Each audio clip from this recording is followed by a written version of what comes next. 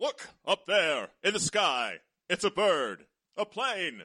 It's Handsome Boys Comics Hour. Those boys are so handsome.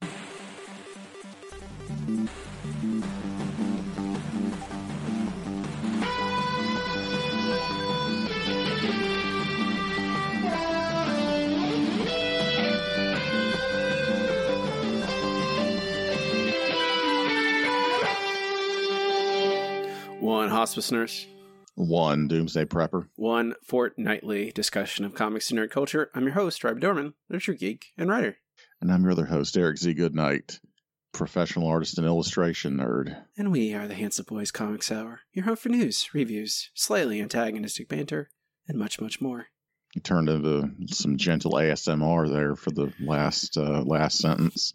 Just trying to, be nice and pleasant. I think that's key. It's good in the parlance of our times to be kind and gentle to one another. The tumultuous times we live in. Mm-hmm. I don't know about you. I'm tired of living in interesting times. No, thank you. Please bring back boring. Please do. I like boring times where I'm like, I don't know what so we can all be angsty 90s people again. Yeah, exactly. To be fair, really all times have been a little too interesting, but ours, I think, have been a little too interesting. We're all we're coming at you from our doomsday bunkers. Mine is exactly this. I'm in the same room that I've been in for months. It's fine. Not changed anything. It's perfectly fine. Normal. 100%. Our Nerd Book Club this week is The Hearts of Marvel, Eleanor Davis. We'll be talking about that later on, which is appropriate given the... It gets more appropriate. I was like, this is an appropriate book to read, and then it got more appropriate. The news made it even more apropos. But before we get there, we have comic books that came out the past couple weeks to talk about. It is time for our first segment. It's time for Hobbies Fortnightly. Hobbies Fortnightly is the part show. Eric and I will review a selection of this past couple weeks' books. Tell you to buy or do not buy them. It has a motion meter, goes from 1 to 5. Our first book of the week is X-Men number 8, written by Jonathan Hickman, art by Mahmoud Asrar, colors Sonny Go, letters Clayton Cowles. He couldn't resist, Eric. What are we not resisting? The cosmos, the Marvel space. Hickman could not stay away. You're a fool for thinking that was going to happen. For him staying away for any length of time? The Shi'ar and the fucking... I can't even think of these goddamn idiots. Kree? They're not distinct enough in my mind. The Kree? Shi'ar? Brood? The Shi'ar and the Kree. I think they just look like blue and gray people. The Kree are gray. The Kree are honestly kind of like gray, and they like logic and justice. The Shi'ar are like bird people. They have empty bones, I think. So what the fuck is like this? The gladiator people. I am so inexperienced in all this Marvel space stuff. It always blindsides me. I'll break it down for you, Eric. We'll read Annihilation in one day, and you'll catch you up to speed on all this shit. That sounds lovely. It's a lot though. I hope we live to that day. The Kree and the Skrulls, they hate each other. Okay, these are the basic alien Marvel races. Krees and Skrulls, probably two most important in general. Yes. Skrulls, shapeshifters. Yes. Kree. Yes, with the Skrulls are well understood. Okay. Kree and them hate each other. Kree are more like they worship their supreme intelligence, who knows this is like their grand data bank of knowledge that is like they learn through the centuries. Like everything they've ever learned is kind of genetically given to them. This is what I think. This has changed from time to time. But the Kree, they have like they love justice, and they love their history and their people and all that. The Shi'ar are like bird people. And the princess and Xavier once dated, and they have a kid who is, I think, in a power struggle for the leadership of the Shi'ar right now. Gladiator. Guardian is Alpha Flight. Gladiator and his whole crew are all basically the royal guard of the Shi'ar. The Shi'ar, and they are not Shi'ar themselves. They are various other races recruited to guard the Shi'ar princess royalty, and or be like knights errant, where they go out and on missions for the race, for the kingdom, so to speak. The Brood are just xenomorphs. They're not they complicated. Look distinct enough to me. Yeah, the Brood are just, I think a big part of it is I have not seen. There's no proper Shi'ar in this book, so yeah, that's what I'm saying. I feel like mostly I haven't seen a lot of them. I think we did see those. There were some Shi'ar. Weren't there Shi'ar god characters in something or another that we read? I think. There were. Yeah, that's been a while, and I don't remember what book it was, but I remember their designs kind of fitting the description that you're saying of those people. There was a lot of this, and again, a lot of this is remaster of old X-Men stories. Like, this is bringing back around to Claremont introduced all this stuff because he introduced most of the X-Men lore. He created the Shi'ar. He created the Brood. I mean, he created the Brood by watching Alien. And going, man, that's really cool. Pretty obvious. That's really cool. Let's put those guys. He didn't take them from the Zerg. Yeah, all this Tolkien stuff is ripped off from D&D. But it's all coming, and we got the summer stuff in here. Vulcan is getting some. Oh, poor Vulcan, poor overlooked, forgotten, terrible Vulcan. He's largely a terrible character, but I have faith in Hickman to give him something. Scott and what's his face? Havoc. Why can't I remember Havoc's real name? What's Havoc's real name, Eric? He's the Summers boy. I know. I don't remember. I don't remember either. I've never read a comic where Havoc was really that important. We read a couple issues of the Uncanny Avengers that he's in. Just because he's in it doesn't mean he's important. He was relatively important. He gave that terrible speech that made everyone angry about racism and mutants are the same. Or something. I don't remember. Perfect. It sounds great. It wasn't great. I'm gonna say I think it's been struck from my memory for a reason. Okay, Havoc's fine when he's not that. I think I don't mind Havoc. I don't have too many negative opinions about Havoc. This is a lot of X-Men have an egg. They should not have that egg. And now a lot of bad stuff's going to happen. Classic MacGuffin writing. Don't take a brood egg. It's a bad idea. Don't do that. Especially this special king egg, whatever it is. I was just going to say, before we started recording, I had something to say, and that thing is, I like Gladiator, and I like Kid Gladiator. I like them both. Big fan. That's what I was thinking when I was reading this, is Robbie's going to say that he likes Gladiator. I like Gladiator. Yeah.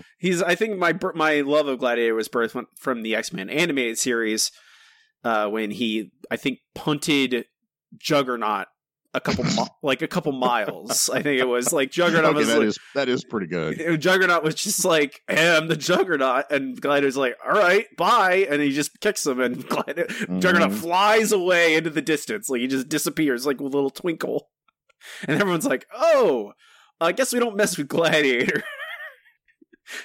He's a different. These cosmic guys, they're on a different level. They're not down here. They're not Earth. They're not Earth power guys. Maybe a couple guys on Earth can handle Gladiator. Maybe the Hulk. It's the same scale with Dragon Ball. I know the drill. Yeah, exactly. I don't know. It's fun.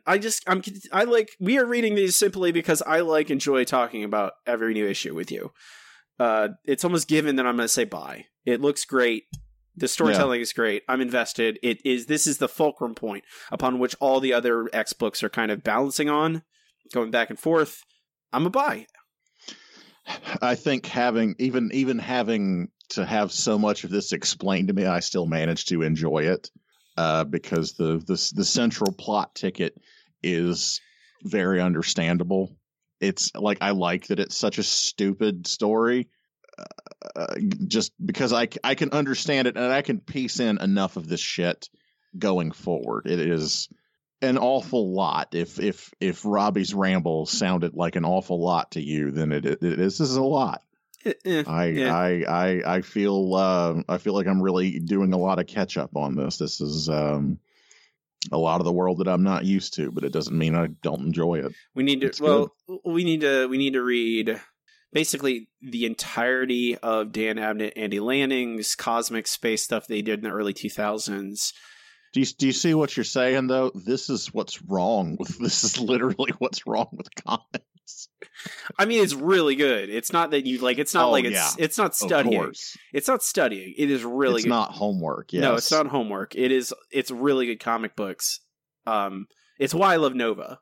They made me love Nova, the original Nova. Richard Rider. They made me love him when I didn't care about him at all until I read those books. Let's double by X-Men number 8. Our next book is Outlawed number 1.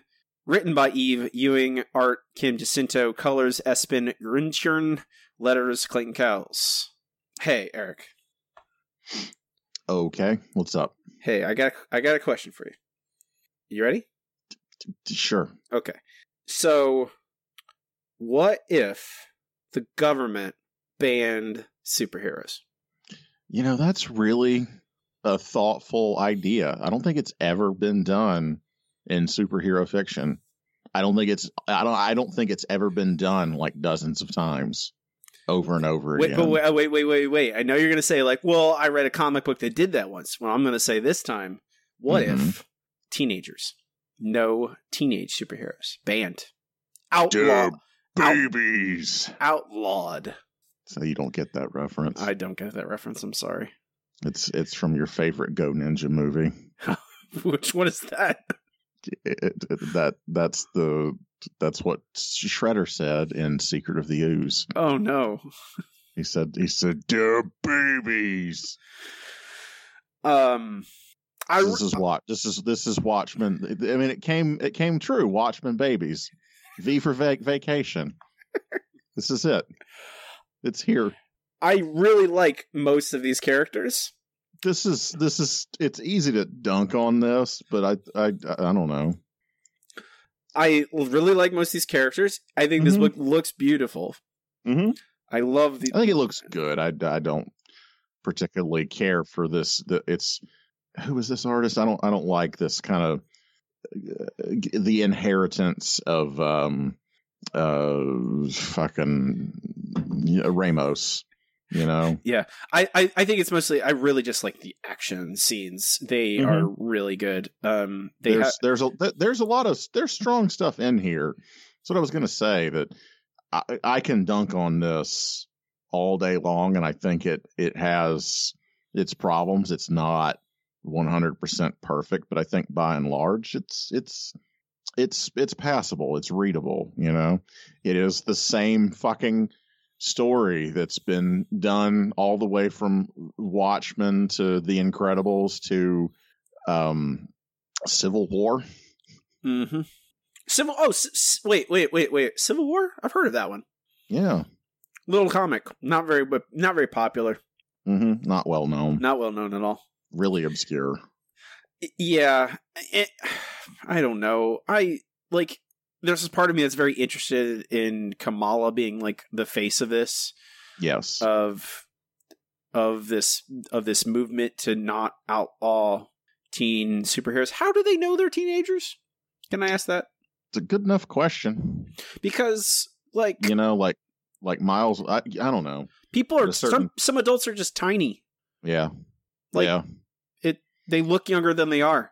I believe that was the whole thing about Spider-Man, is he was a 16, 17-year-old, but people just assumed he was an adult because he wore a costume over his whole body.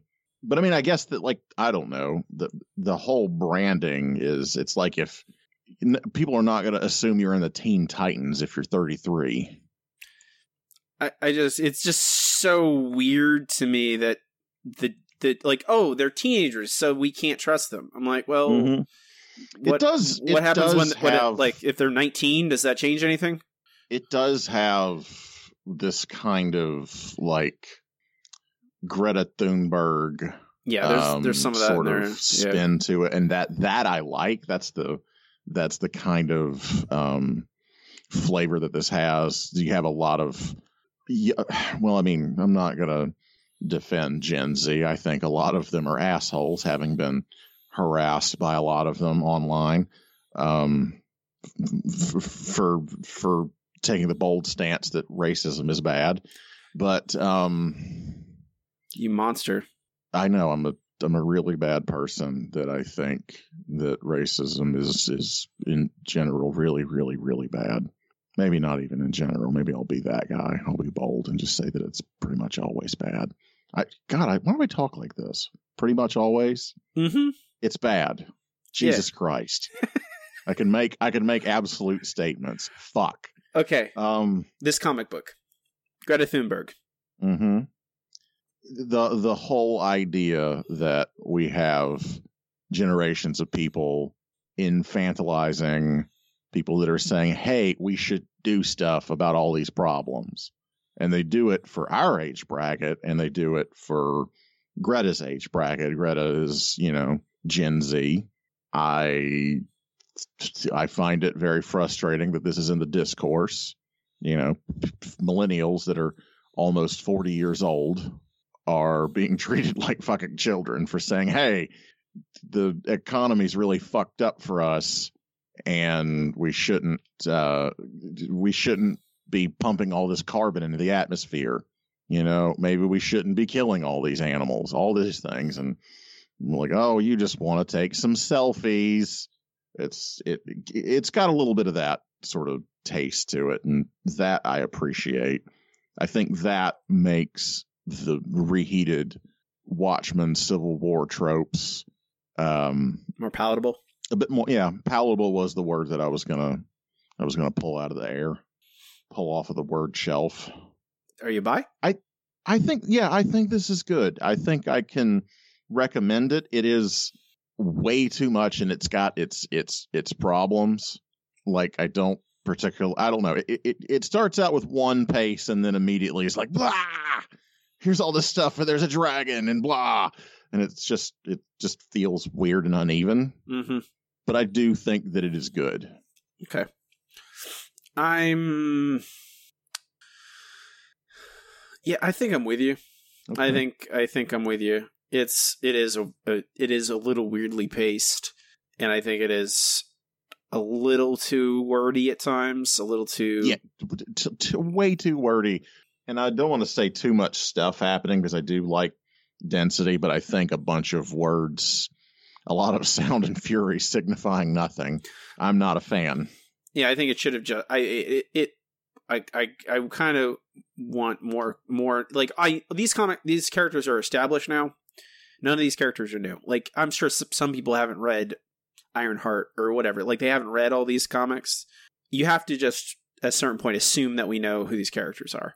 Or at least say, hey, this is their name. You can figure out the rest as you go along. This is a shared universe.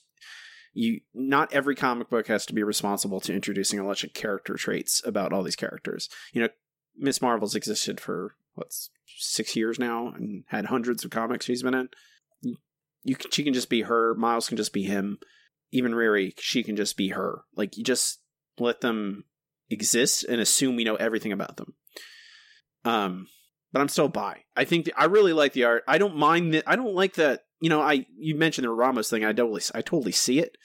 But it doesn't bother you as much in this. Maybe it's just because the figures themselves aren't as exaggerated until you get the action scenes, and that's where I like it. I like it when it's really absurd, kind of. Honestly, I'm coming around to liking Ramos my own self. We all have problems.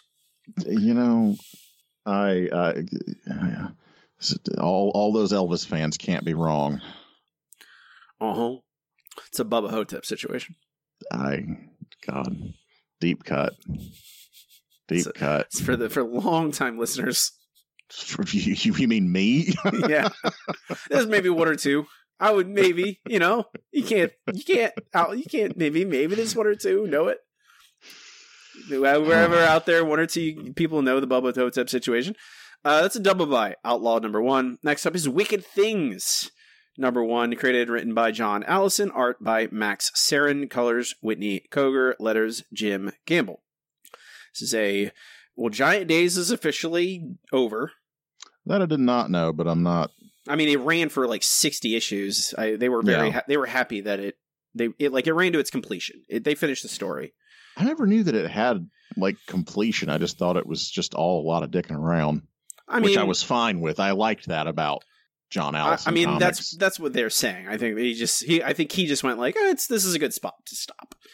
This is a spinoff of that. A recently turned 18 girl detective, now woman detective, adult detective, the very competitive world of adult detecting, apparently. I mean, it's really not too hard to detect adults unless you're in the outlawed comic. Then who knows? They don't know. Yeah. Murder mystery. Intrigue. It's good. I like it. Like, I don't know what's not to. This is. I mean, John Allison writes good stories. This is not the same artist that did the. I don't even remember what it was called. It was a John Allison comic that I remember. Whitney Koger was also the colorist, but I do not remember the. I don't remember the artist. It was similar to this. It had that very lively, like good, energetic lines, sort of cartooning style. I love this. This is great. I like how it manages to like really play in fun ways on those mystery story tropes. And like all the characters are, they have this weird like Sam Spade, Miss Marple, Hercule Poirot bullshit going on. Nancy Drew, I don't know. I love it. It's dorky and the character designs are super on point. I just absolutely adore this comic book and had no idea what to think of it. It's just absolutely pushes all my buttons. It's fantastic.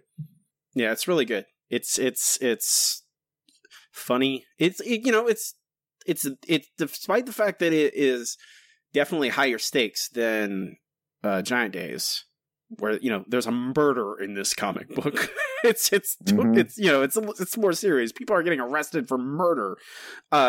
It still has a light and fun tone. It has all these the very fun murder mystery kind of tropes remixed and mixed around with all these various other detectives who are all tricky. You should definitely see Knives Out, Eric, if you like this. You're gonna love Knives Out. I'm sure. Benoit Blanc, Daniel Craig's character in this would belong directly into this comic. I don't know. It looks great. It makes me want to read more. I don't know. Bye. Yeah. No, it's absolutely tremendous, and I love it. I just want more. Lissa Tremaine is the artist that I was thinking of from what we read, and I think that there's similarities there to the style. Both absolutely beautiful cartooning that is it's the kind of cartooning that I like. It's really tremendous. It's a double buy on Wicked Things #1. Next up is X-Ray Robot #1, story and art by Michael Allred, colors by Laura Allred, letters by Nate Picos of Blambot. I just looked at the cover and was like, oh, it's an Allred story. All right, let's see what weird thing's going to happen in this comic book. Boy, howdy. Oh, some weird stuff happened in it. There's a robot traveling through space and time and another guy who's in it, and then there's a bunch of weird super science happening. None of it makes any fucking sense. It's crazy. They got some speed suits on. They do. They have their speed suits. It's It's a important. lot of Venture Brothers talk this time. We're doing a lot of Venture Brothers today. I feel like were we recording when I called you? When I No. called you Hank Venture? No, you did not. We were not recording when you called me Hank Venture. Instead of a hospice nurse, Robbie wanted to be Batman. Yeah. Well, I So mean, I called him Hank Venture. it's appropriate, I think. Mhm. I don't know what's happening necessarily. Like, yeah, it doesn't make any sense. Like, it's No, it just, doesn't make any goddamn sense. it doesn't. Who cares? Like, I don't care at this point. No, Like, it- whatever. No, yeah, like let's just let Allred and his team just do whatever crazy dumb shit they want. Like for real, like you could have Jodorowsky come in and write a comic for Allred, and I would love it in the same way that I'll read anything that Jodorowsky writes because he gets people of this caliber to draw it, and it can just be batshit crazy and fun, and I don't know, but absolutely insane comics that are drawn lushly and beautifully are one of my favorite genres. I think I'm here for this stupid, incomprehensible crap. Max, yeah, we have a super scientist who is now, also is himself and also in a robot that has traveled 277 years into the future and returned and knows the world's going to end. The robot grows lips Sure. I mean, and a nose. 277 years can do a lot, and it has a brain, so, things Mhm. happen.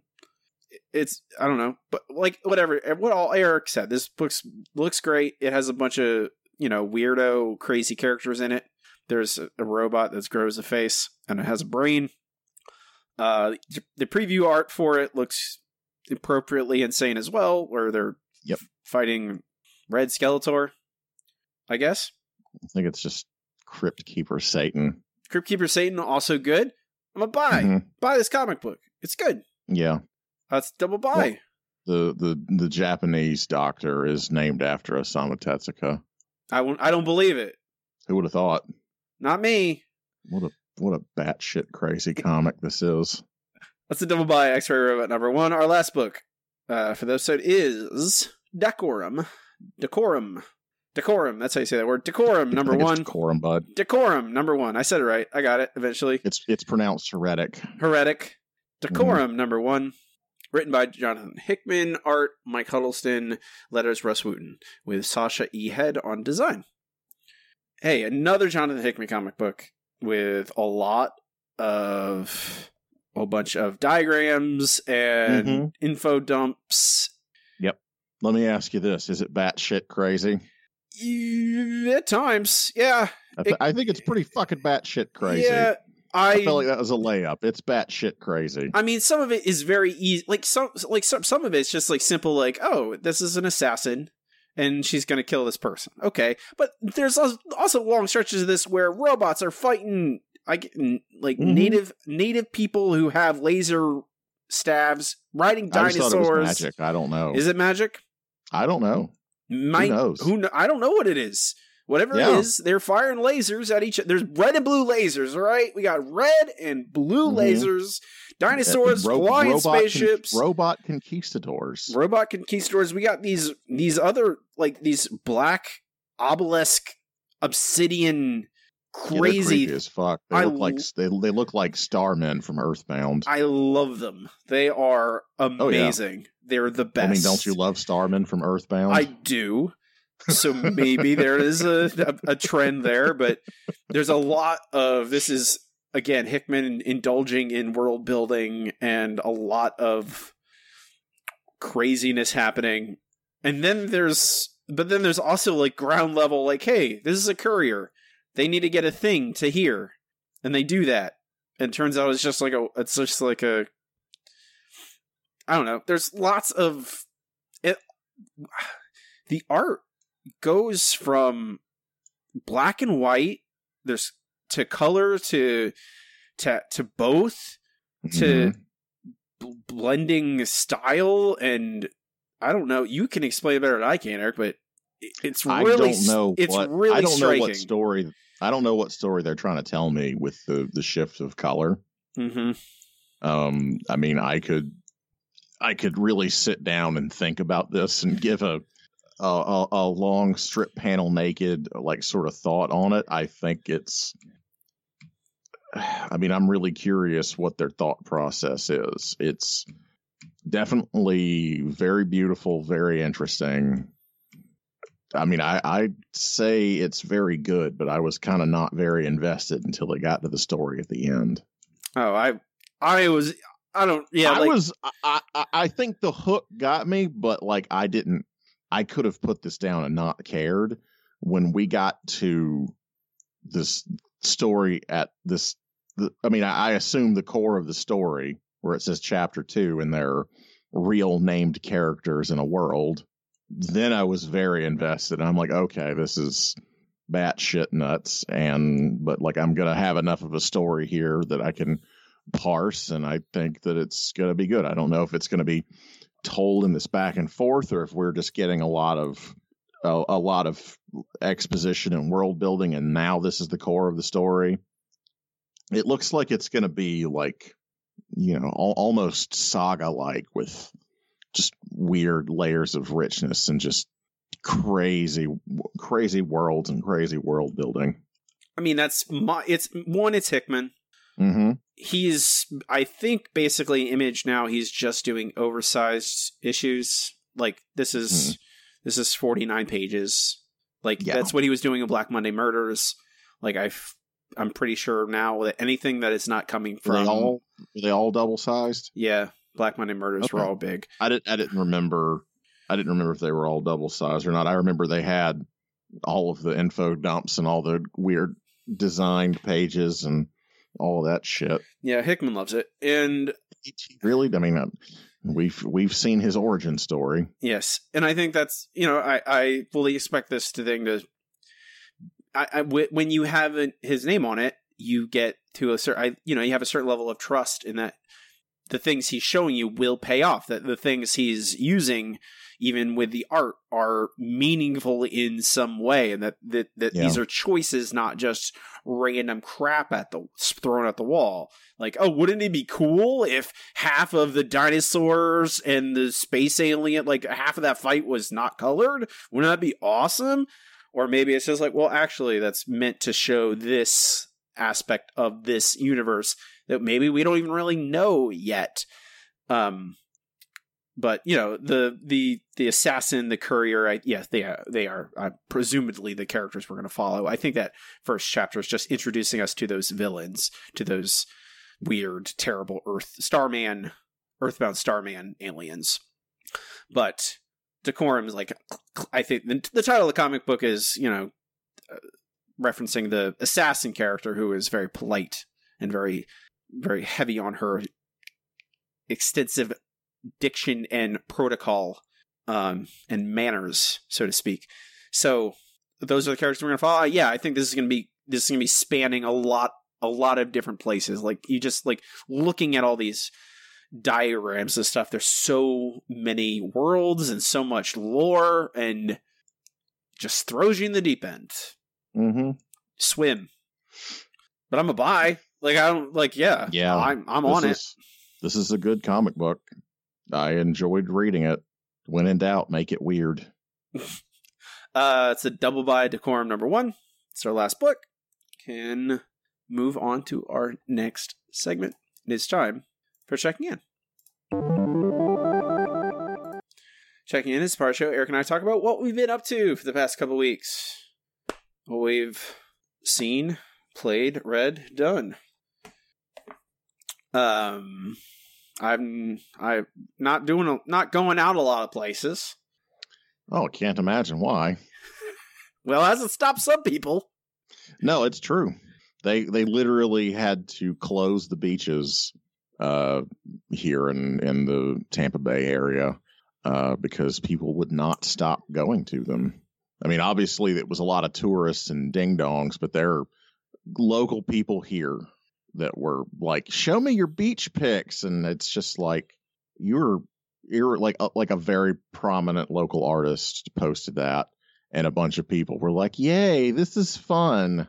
And I said, you shouldn't be doing this, and this is irresponsible of you. And a bunch of people dunked on me, and we're like, you need to calm down. I'm like, you need to maybe not be calm. Well, we should all be fucking calm. It's like I'm saying, there's a spectrum. On one side is going to the beach and licking doorknobs. The other side is buying all the toilet paper. And I think we can be in the middle of that. Well, I mean, when you, I can't. I'm off Facebook now. Goodbye. Because I was just. Are you telling me you don't like seeing daily conspiracy theories? No, I don't. About driving me fucking bananas. I don't know who is sending you all this stuff. I have like 1,000 Facebook friends, 1,000 plus, and I only see one or two people. Maybe are you only friends with people you were in high school with? Is that what it is? No, I mean it was the last remnants of that, and it's just like, well, yeah, goodbye. Like, what am I getting out of this? There's nothing. I'm not. No, I get that, but they did try and cancel your show. I'm surprised that it never brought it back, because there was like a whole wave of Facebook spam detection just going batshit. It was 2 weeks, and there's no. Last time it took 6 days for them to reinstate it.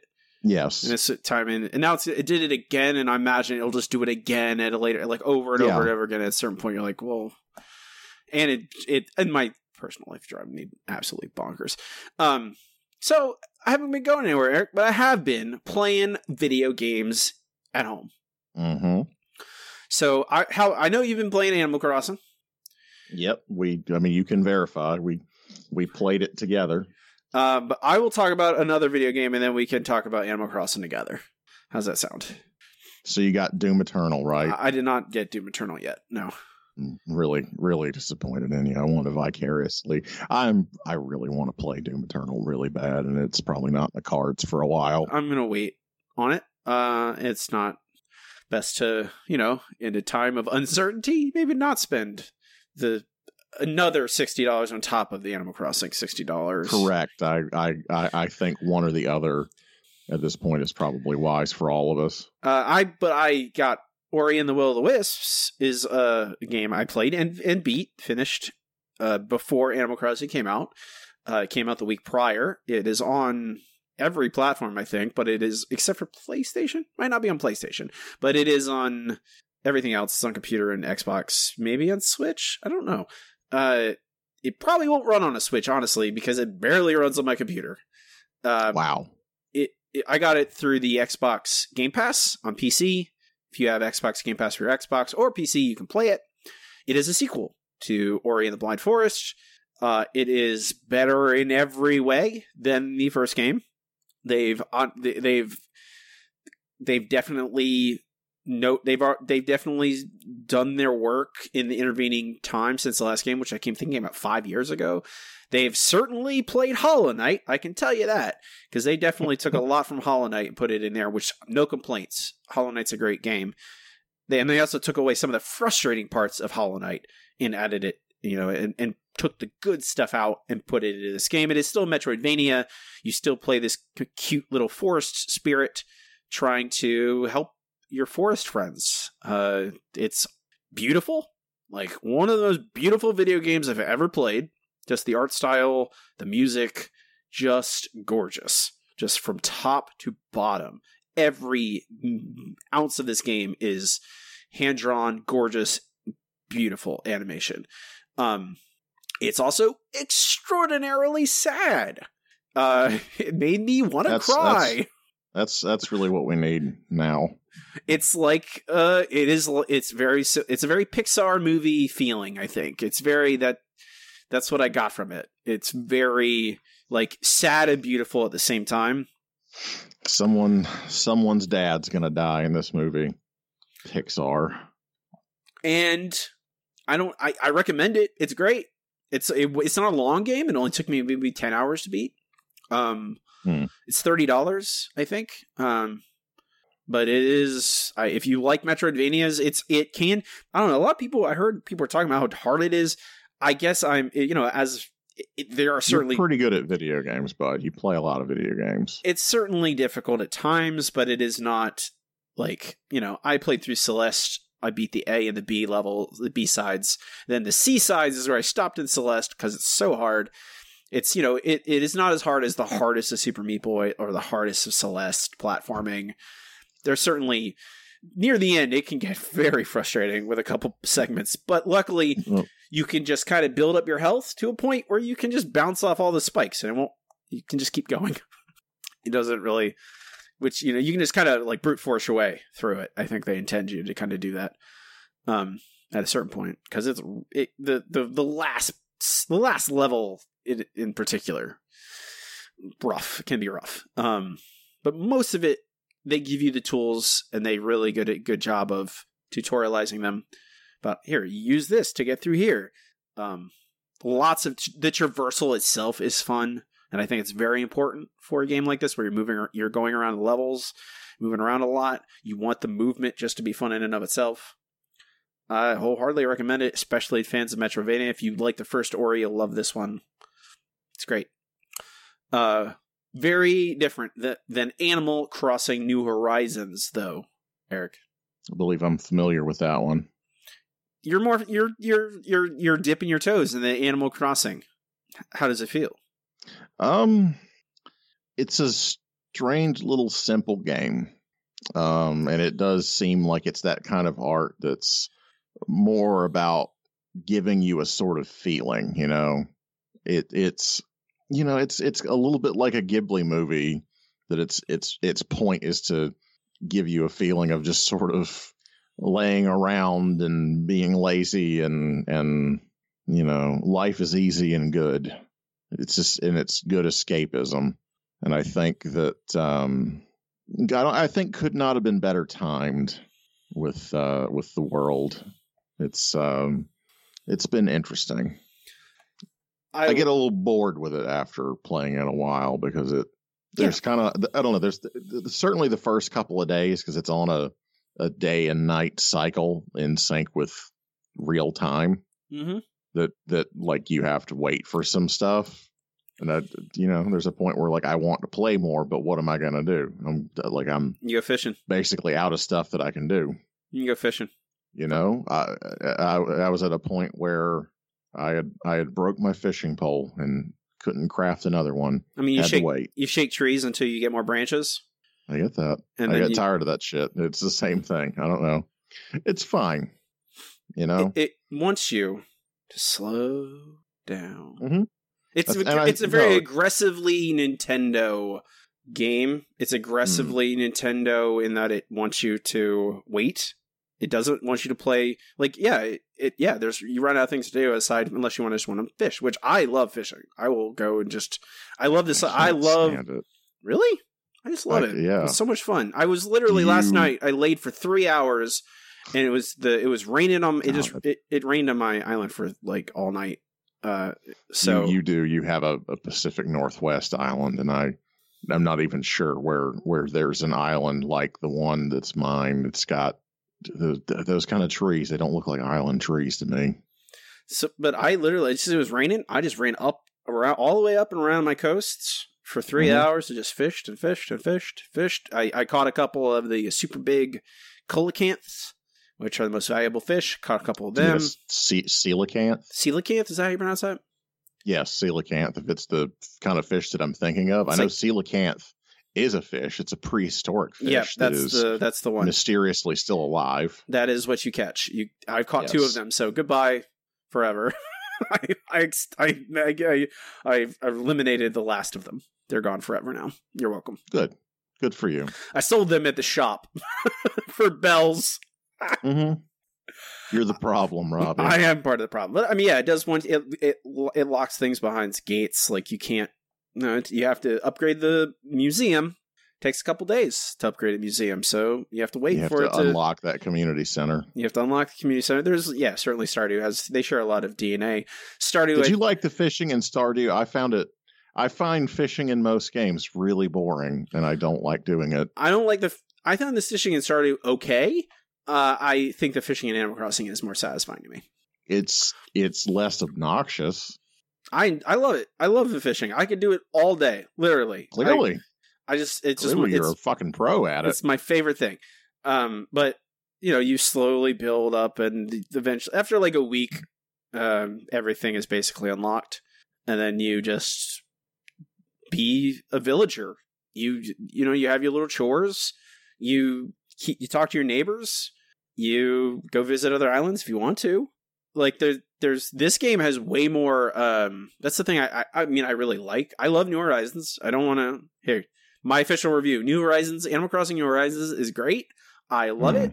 It's my favorite Animal Crossing game already. They definitely improved the quality of life stuff from a lot of previous titles in the series. It still has a lot of frustrating stuff in there, all by design. Mm-hmm. It's all intentional. Most of it feels pretty pointed. Yeah, it's all intentionally slow. I guess I've also, because I've been playing The Longing still, off and on, over the past couple weeks. After you play The Longing for a while, this game feels like it is The Flash. Because The Longing is glacial.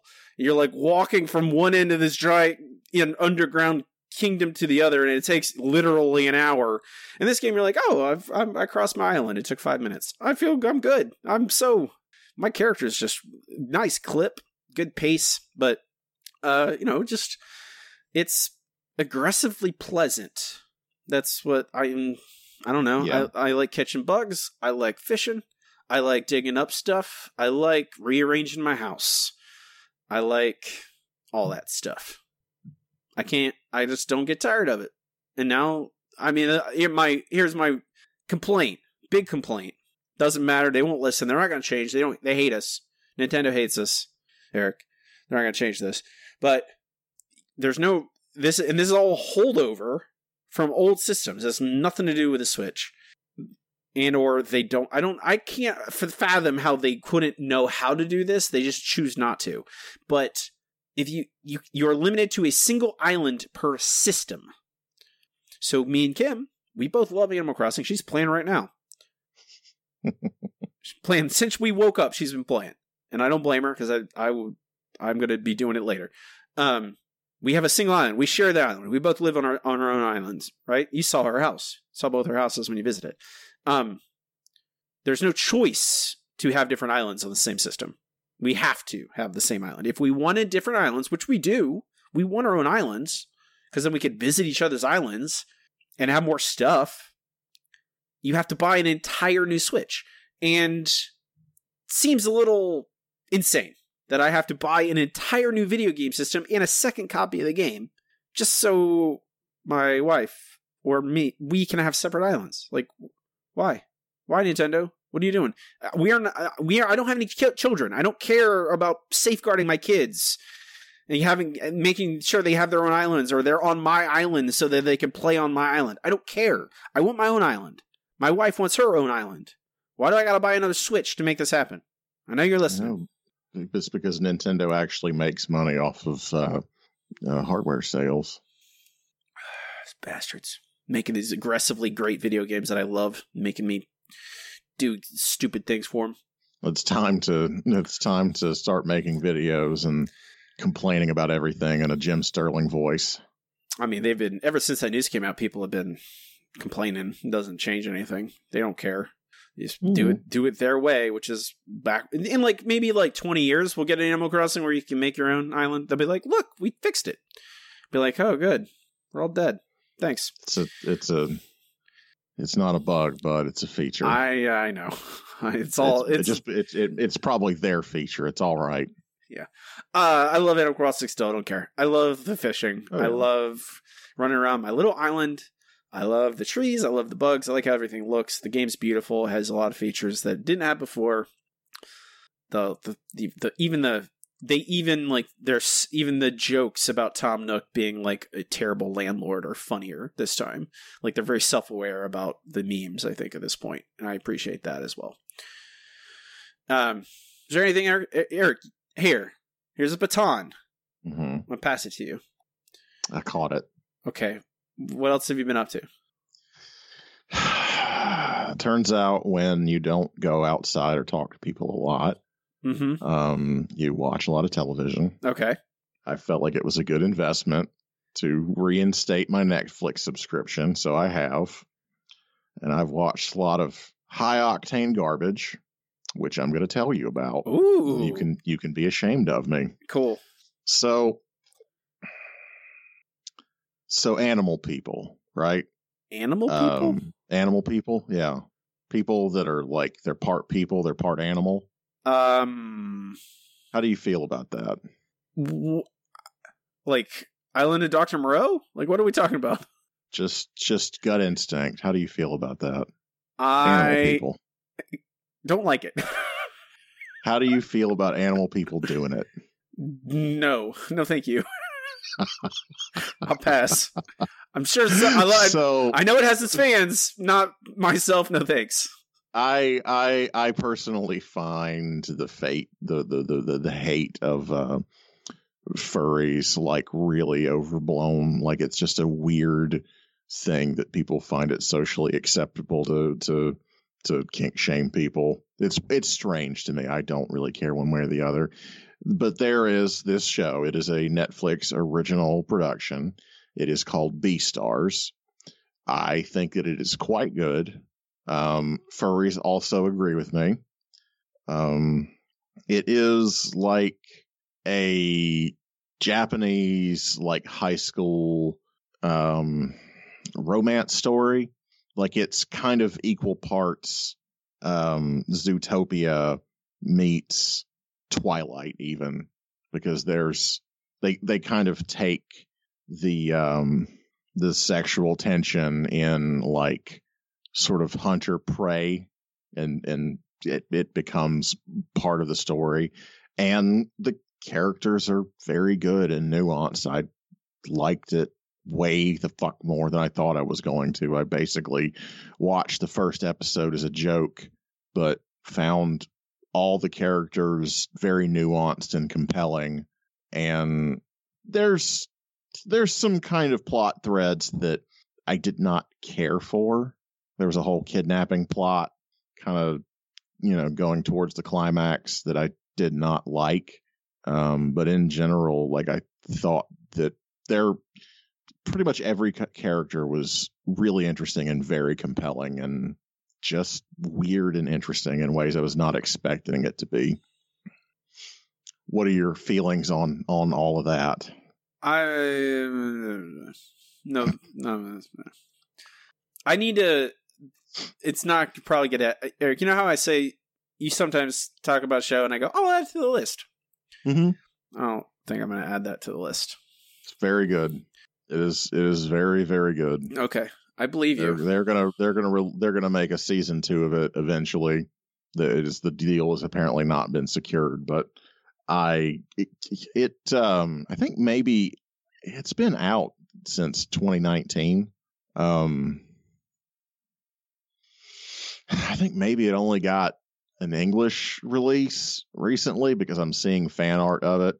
It's a very neat, very in its own way sweet. It's got its own problems that kind of stem from the sort of weird cultural things that rub us as Americans wrong, that are strange in Japanese culture. But it's good, and it subverts a lot of things, and it's just I've had a hard time not thinking about it since I watched it. Like I may rewatch it, and I think I'll be very excited to see season 2.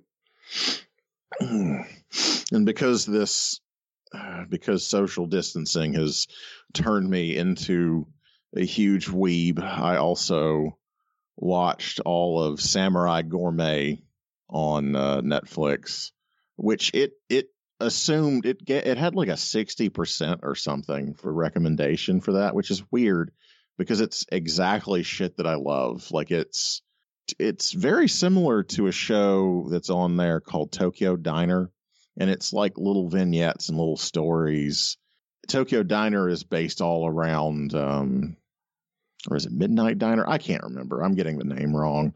But all the stories are based around this small Japanese style diner where the cook will like have one dish, and that the there's like a story kind of based around that. It's hard to explain, but a big part of it is watching people eat, in the same way that any kind of food porn is.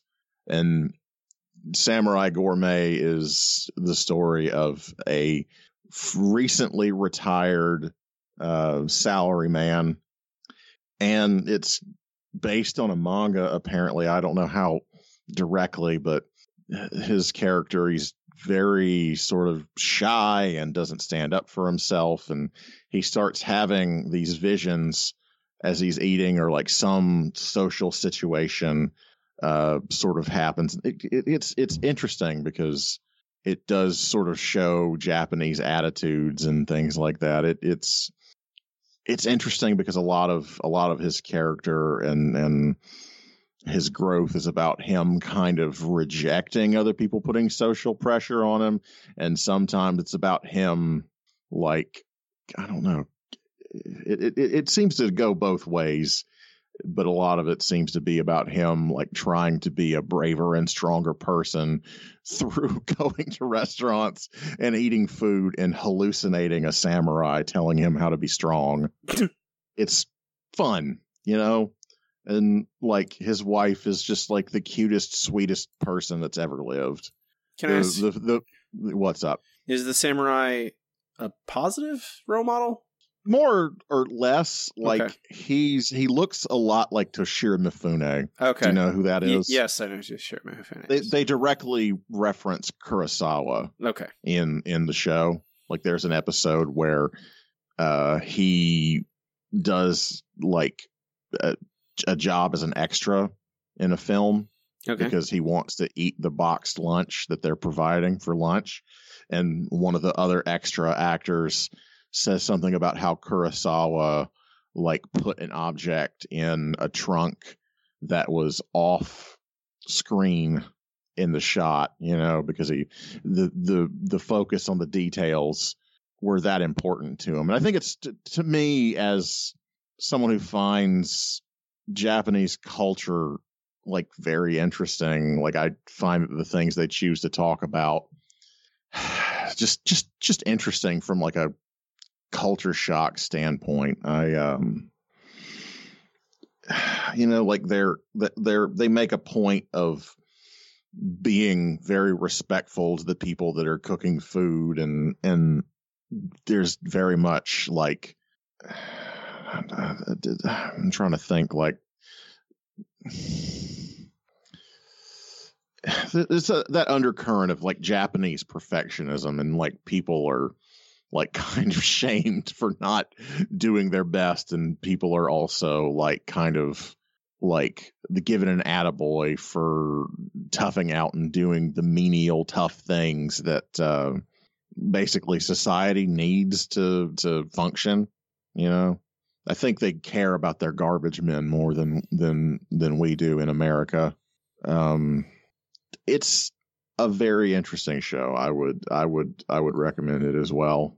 It sounds interesting. That I will put that one on the list. Hey, Eric, What's up, bud? You want to talk about the future? Not really. I have some bad news for you. Yep. I have some bad news about the future. I have some bad news about literally the future and us talking about the future, because it's going to happen. Both are happening. I didn't say I was going to stand in the way of progress. We can move on to our final segment. It's time for Nerd Book Club. Nerd Book Club is the part of the show when Eric and I assign a longer collected work and discuss it in depth like you would a book in a book club, except it's a comic book. This week we are talking about The Hard Tomorrow by Eleanor Davis. We read her Why Art last year, enjoyed it a lot, and this one is her newest. And it's about the future. Trying to plan for the future. Or it's more about not knowing what the future holds. Or it's about a lot of things, honestly. It's complicated. It's sort of mostly about the future and the precariousness of said future. Of any given future, the precariousness of it. What did you think, Eric? I know you liked it. You already told me you liked it. I think I'm officially a fan of Eleanor Davis. Even though, I mean, the name Eleanor, like, do you know that picture? I can't remember. It was one of the royals. It was like their daughter, and she's dressed in this precious little outfit. Like, that's what an Eleanor looks like to me. I think my reference last time was it was a character in a Wes Anderson movie, but it's both of those things. I feel like Eleanor is too precious a name for someone that makes such amazing gut-wrenching art. Gut-wrenching. It sets a different expectation. Gut-wrenching is I think, a very good, concise way to describe this, because it is heavy. I described it to you as heavy when I read it, and I think gut-wrenching is better. Because it is... She's a very talented creator. I'm officially a huge fan. Yeah, I kind of want to go back and read her other stuff that I haven't read yet, but I didn't really know what to... I'd read the blurb for it before we read it, and it was just kind of like, oh, it's about this couple, and they're struggling, and they want to have a kid, and they don't know if they should. That's all it said. And I was like, okay, that sounds interesting. It's the title itself gives away like the hard tomorrow. Like, what do we do about tomorrow when our present is so tumultuous? Like we just said, and like we decided to read this before the whole world shut down because of the coronavirus, and then it makes it more prescient than it already was, and it was already very prescient because it's not like there wasn't crisis before the coronavirus, decided to, erupt. But I didn't expect, I don't know why art was it was very poignant, but it wasn't crushing. It was smart, and it was. I feel like it was very beautiful and emotional in much the same way. I mean, I'm not feeling the same things. Like this is definitely, you're supposed to feel like shock and the pain of loss and that sort of thing from the story. But I feel like, I don't know, her ability to create emotion through her storytelling is pretty unparalleled. It's remarkable. You get inside these characters, you feel and identify all of them, and you understand a piece of every one of them, even the very small incidental characters. They injected with a lot of personality, and you feel a person there, and that's really quite tremendous. Yeah, it imbues all the characters with empathy. Like you sympathy for all the characters, even the ones that are unlikable at times. Like all the characters are unlikable at times, but I mean that's kind of the point. You still feel for them. Like I immediately like the Doomsday Prepper guy.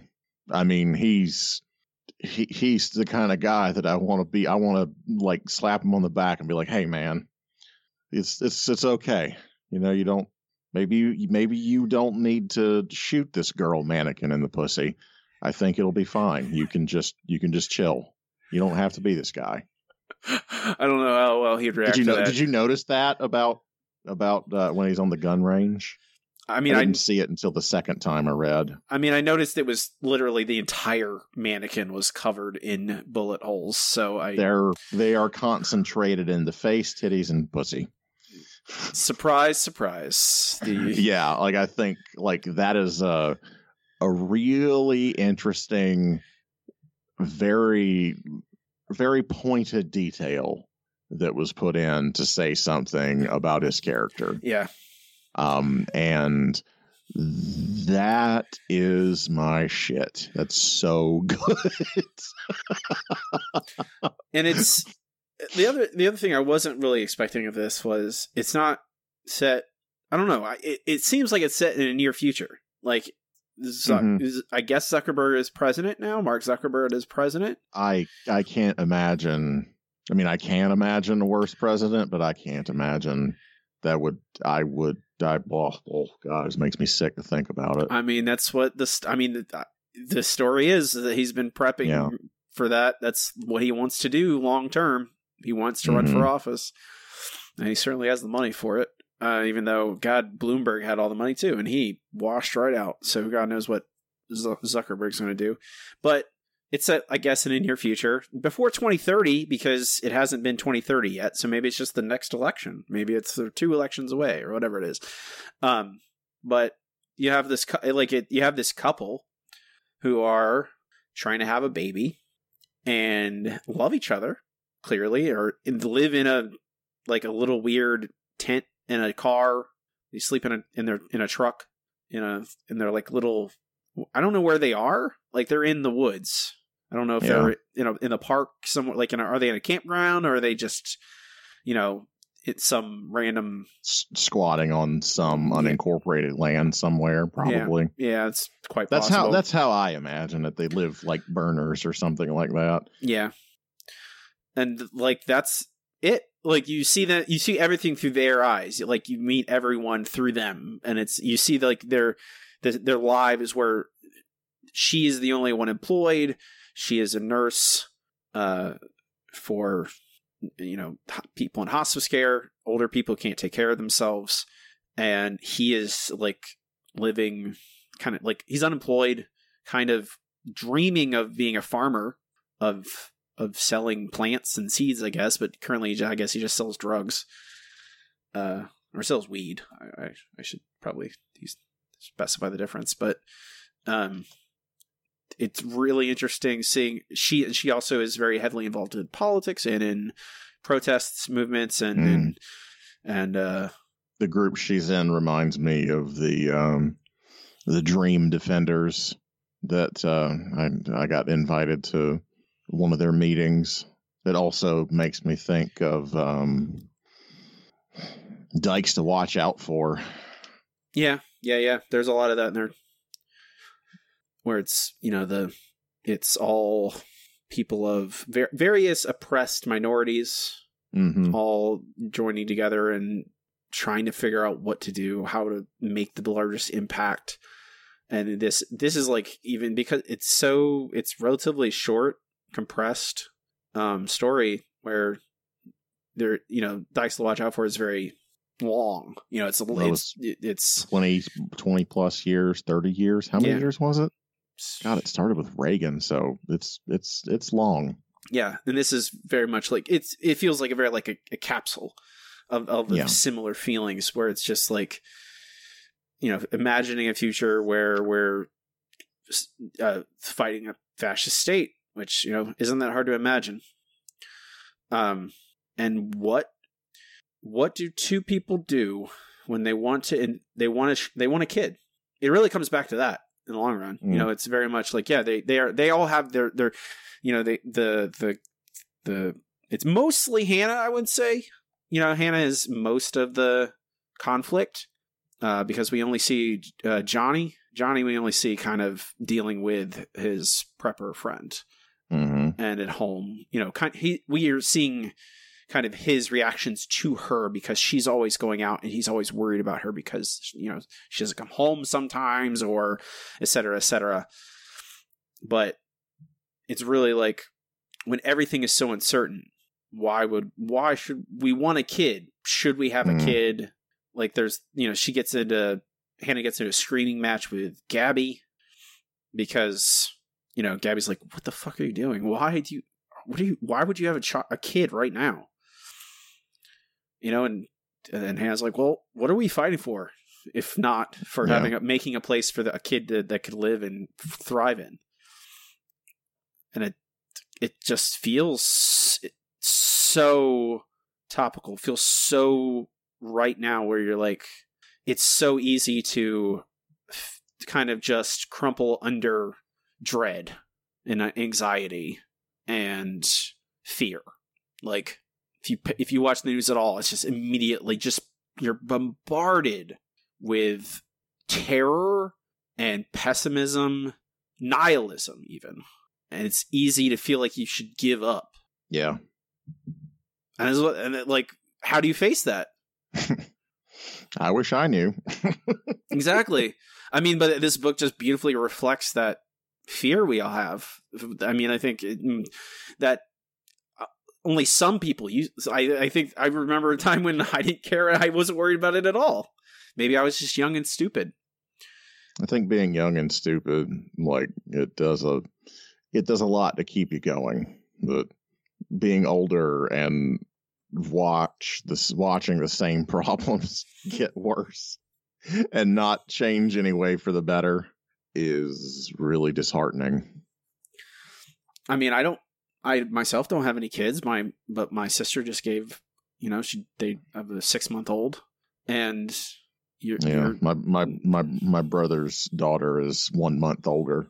Yeah, and I look at my beautiful niece, and I want the world to be better for her, and it's very much this war I think that's going in a lot of people where you want to fight and you want to keep going, but you also it's so hard to, because it's not just keeping up.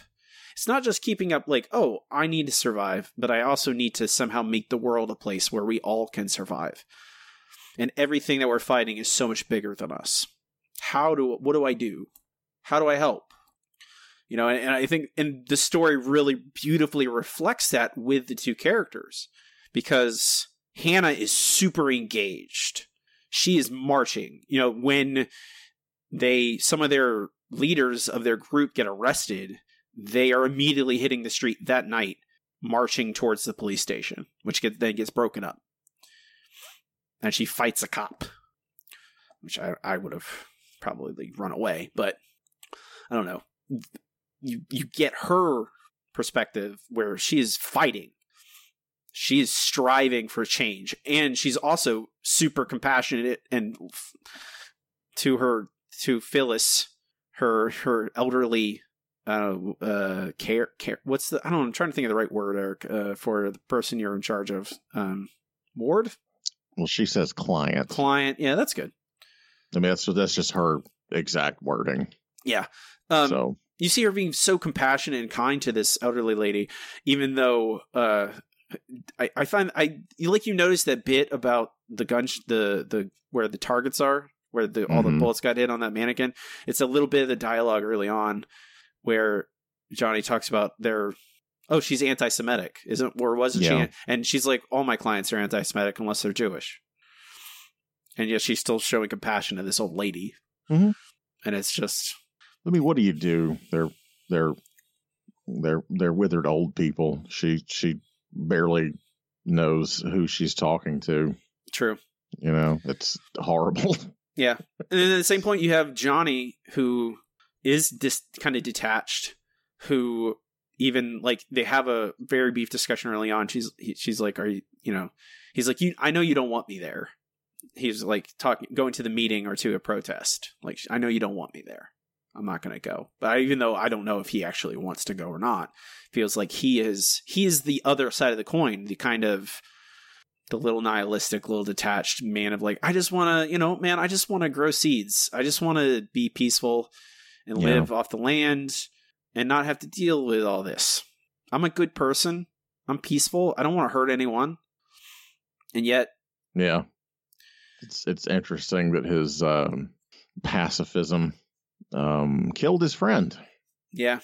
Yeah. Although I feel like if the Doomsday Prepper guy was really like, if he was really a gun person, he would be like, oh shit, don't shoot that in the air. Let's get the hell out of here. Yeah, yeah. I mean, it's a very obvious thing, but like, I think that my suspension of belief can allow it because the gut punch of the bullet coming back down and killing him.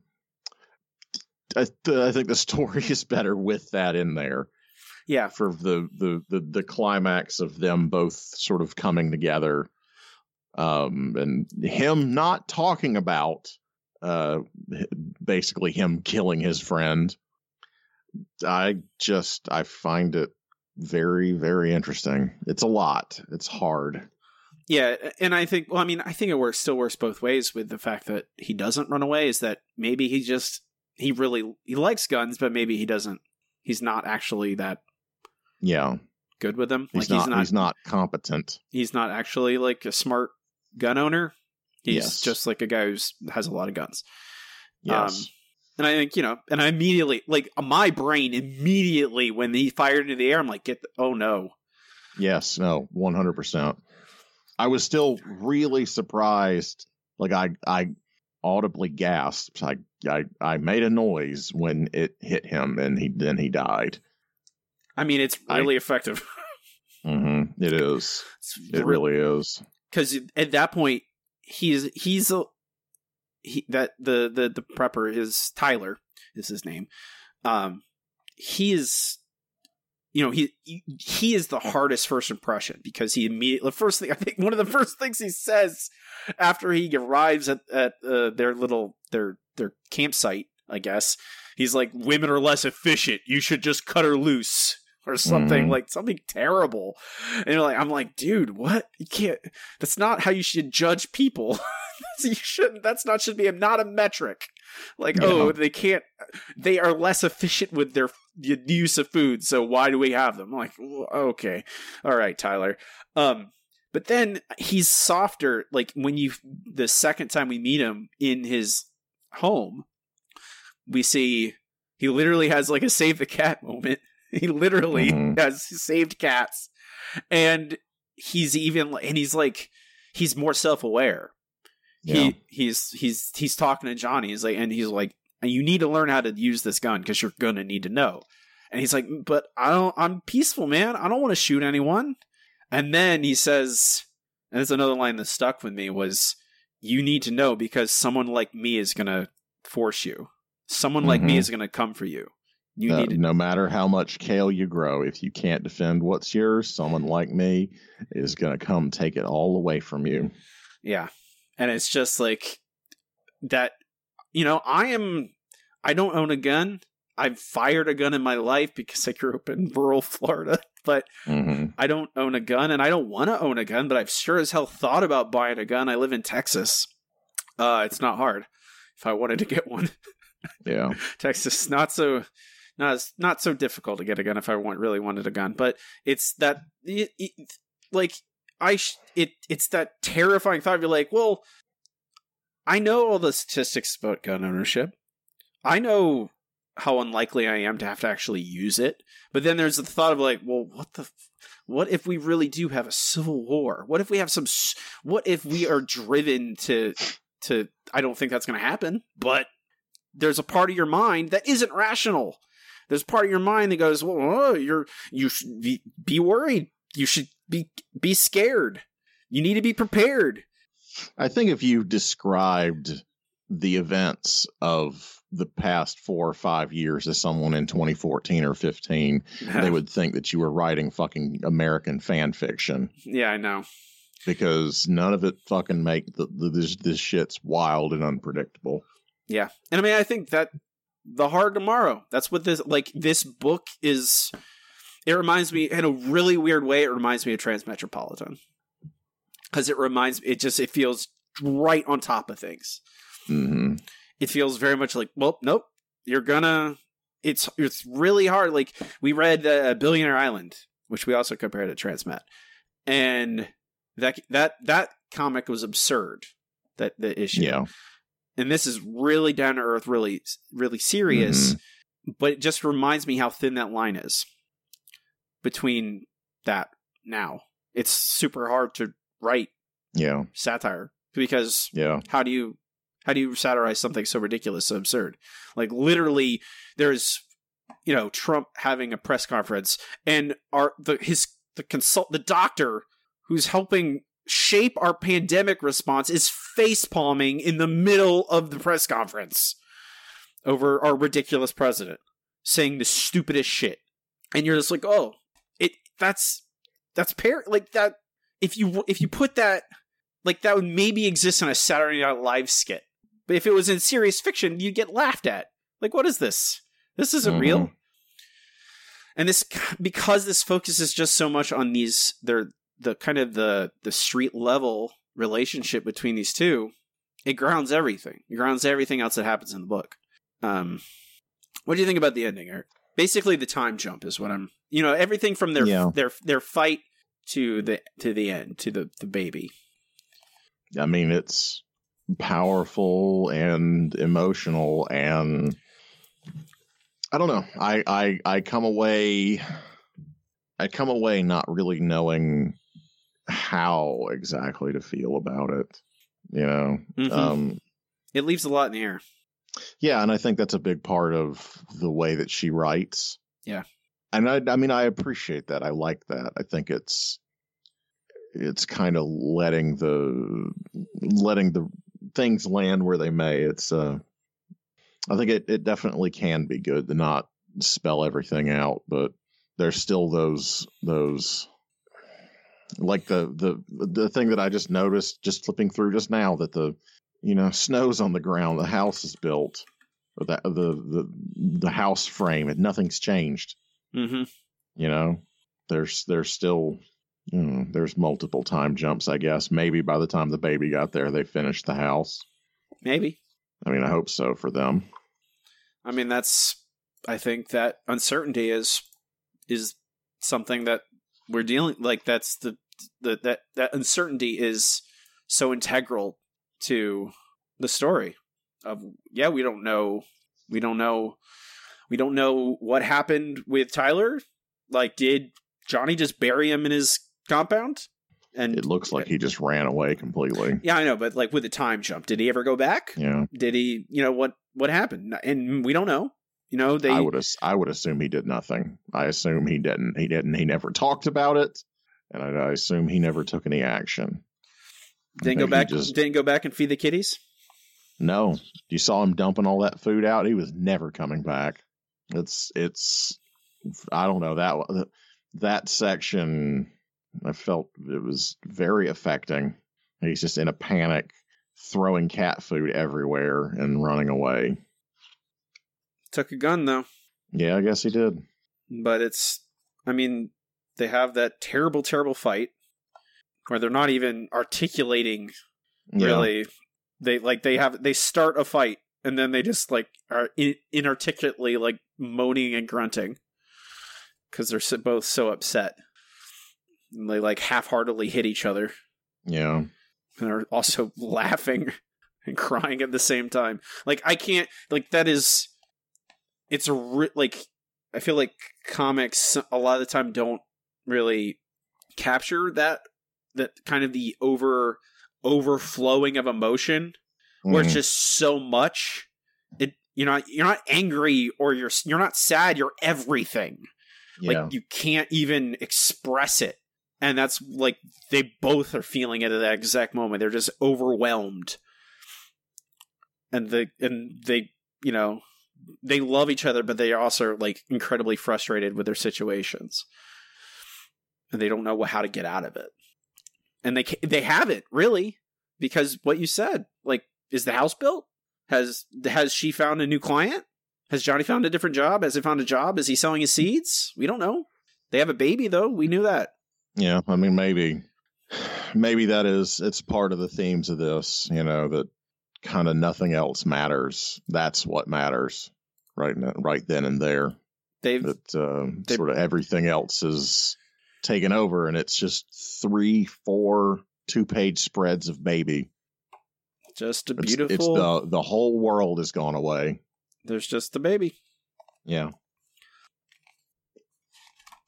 It's really, the first time I read it, I was just looking at it slowly, but then the next time I flipped through it to make it a flip book. Yeah. It's really intense. This art is her. I also, I've only read Y Art, which is a lot looser than this. Simpler. Yeah. And this book is beautiful. It's very, very good. It's very, very good. It's a very admirable thing, I think, to inject this much character and personality and beauty into something that's so simple. So, maybe it's deceptively simple. I don't know her process, obviously. It could be she draws these things multiple times until they're perfect. just drawing pages and over and over again, but it has a deceptive quality to it that it's done very quickly and simply. But the effectiveness of it is, it's right on point. It's like Box Brown artwork, but I would say with a little bit more realism injected in, and I think her capacity for like expressing emotion in her pages is greater than him and almost anyone I can think of. Yeah, it's really clean. Yeah, it really knows how to frame the panels so that it draws out the emotion. Like when it's trying to deliver sadness or anger or beauty, she knows when to keep a panel cleaner, drop out detail versus adding in backgrounds or adding in detail to, like when they're walking through a forest and there's a lot of miscellaneous, they're looking for mushrooms, so all we see is the forest, all we see are the mushrooms. And then yet when there's the page where Gabby is breaking down because she's in love with Hannah and she doesn't know what to do anymore about it, and there's this, it's the page number 93 where Gabby's like, I can't be friends with you anymore, and then the middle and the bottom panel, all the details on the sides are washed away. There's only kind of them in the middle talking about, it's more, not even them talking, it's just Gabby like saying, I'm sorry. Have you do you follow ContraPoints at all? I don't follow them. I see them online. I see them from time to time on my feed, but they did their most recent video was about them kind of coming to grips with being a lesbian, and they were dating a man, and they came to terms with the fact that they were in love with their best friend, and they said, like, I'm in love with you, and the friend was like, I don't want that, and it just absolutely crushed them. I don't know, Gabby, poor girl. I love Gabby. Gabby is great. I know. She's got a dead snake in her truck for whatever reason. There's the page where she fucking shoulder blocks the cop. Yeah, it's pretty badass. It's pretty awesome. And carries Hannah away. Mm-hmm. It's like it reminded me of Dark Knight Returns. And just like this intensely strong person just like exerting their will. Like, no, fuck you, leave my friend alone. It's even got a feel, I think, of those panels, that Frank Miller sort of action drawing. It's got that sort of flavor to it. And it's just the starkness of the cops all in black, and they're merging with the backgrounds and kind of disappearing into the shadows. And all the protesters, all the rioters are dressed like they're all in white. It's the stark difference between the two sides. I think it's funny how like the one black bloc kid, or the two, I guess, that they kick over the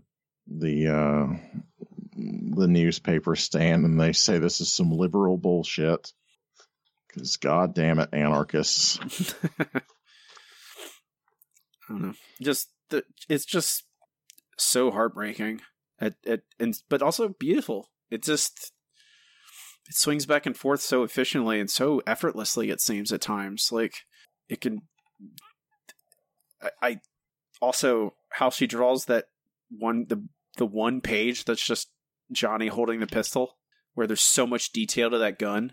Yeah, and yet most of the time, like they're just kind of like simple pictures, simple drawings of the gun, so all that simplicity we talked about. But then you get to when Johnny's focusing on this pistol, and suddenly it is hyper realistic. It is cross-hatched on the handle, and There's more detail in the hands. Even it's not like, certainly by the standards of this book, it's noticeably different. Yeah. And that you immediately, like, you feel a thing. You feel like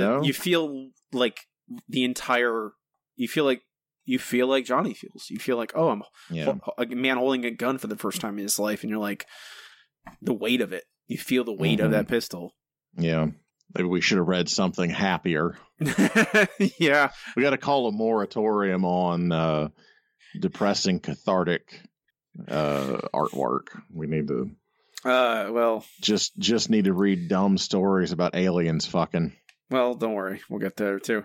I mean, it's not, I was just like, oh, I did not expect this to be as heavy as it was. Or as gut-wrenching as it was. I know complaints though, because it's beautiful. It's fucking tremendous. It's great. And I don't know. It's hard to read in this. It's a fast read. It's deceptively fast. Because there's a lot of scenes full of just action, with no dialogue, or with very simple dialogue. So you're not spending a lot of time on a page, but it is a book where you should read it twice, because you see that details, you see those tiny aspects in the art. You see how the page is constructed, how good the storytelling is, all of it. It's just top notch. It makes me just want to go get the few other things that she's done that we haven't read. Read them too. And I'm also glad that I have this in a physical copy, because I can look at it on my shelf now. Hand it to people when they ask if they was something they should read. I go, here, read this. Heartily recommend The Hard Tomorrow. As long as you are, I would say, if you have the stomach for it, if you're feeling super depressed, maybe save it for a nicer day. But there is ending is not necessarily bad. It's just right. I feel like the tone of the book is ultimately hopeful. Right. It's kind of hopeful in the face of hope being absolutely irrational for all of us at this time. So I don't know. I kind of like that, and you have to. Maybe that's I think that maybe we need that completely irrational hope to keep our strength up. Yes. Well said. Hard Tomorrow, Eleanor Davis. You should go read it if you haven't. Next time in Nerdbo Book Club, we are going to be departing hard away from the harsh realities of our current life into absurdity. We are going to be reading Money Shot. The first volume just came out. Wacky science fiction sex comedy. We've kind of missed it when it came through. The issues came through, so I was just like, well, we'll wait until the trade's out. Trade's out, so let's read it. It'll be fun. Be nice. This will be a nice departure from serious stuff. Be nice and light and fun. And aliens fucking, like Eric said. It could be a late entrant, belated fucky book of the year 2019. Nothing, Eric? Not gonna. It's it's already on record. Okay, fair enough. That'll be next time. So read along with us. That'll do it for us today. We are the Handsome Boys Comics Hour. You can find us at handsomeboyscomicshour.com. Links to everything there. Facebook, Twitter, our RSS. If you like the show, please give it a good review on your podcast app of choice. Give it 5 stars. Subscribe. Tell your friends. All those things help us out. Help us find new listeners. We really appreciate it.